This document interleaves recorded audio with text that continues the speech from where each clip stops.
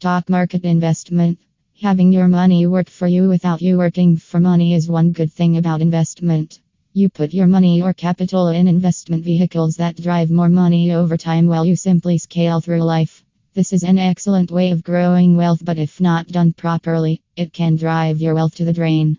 If you are just setting out in the stock market investment, here is Etsat Daniel Ness. I am a financial advisor and investment expert to walk you through getting started as an investor in the stock market.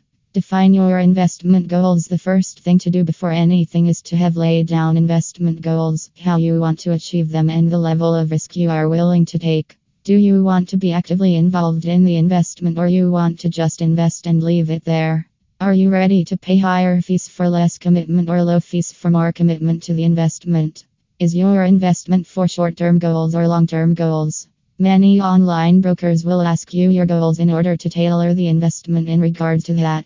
If you are investing for maybe less than 5 years, you might want to consider investing in bank certificates, bonds, money market mutual funds, among others.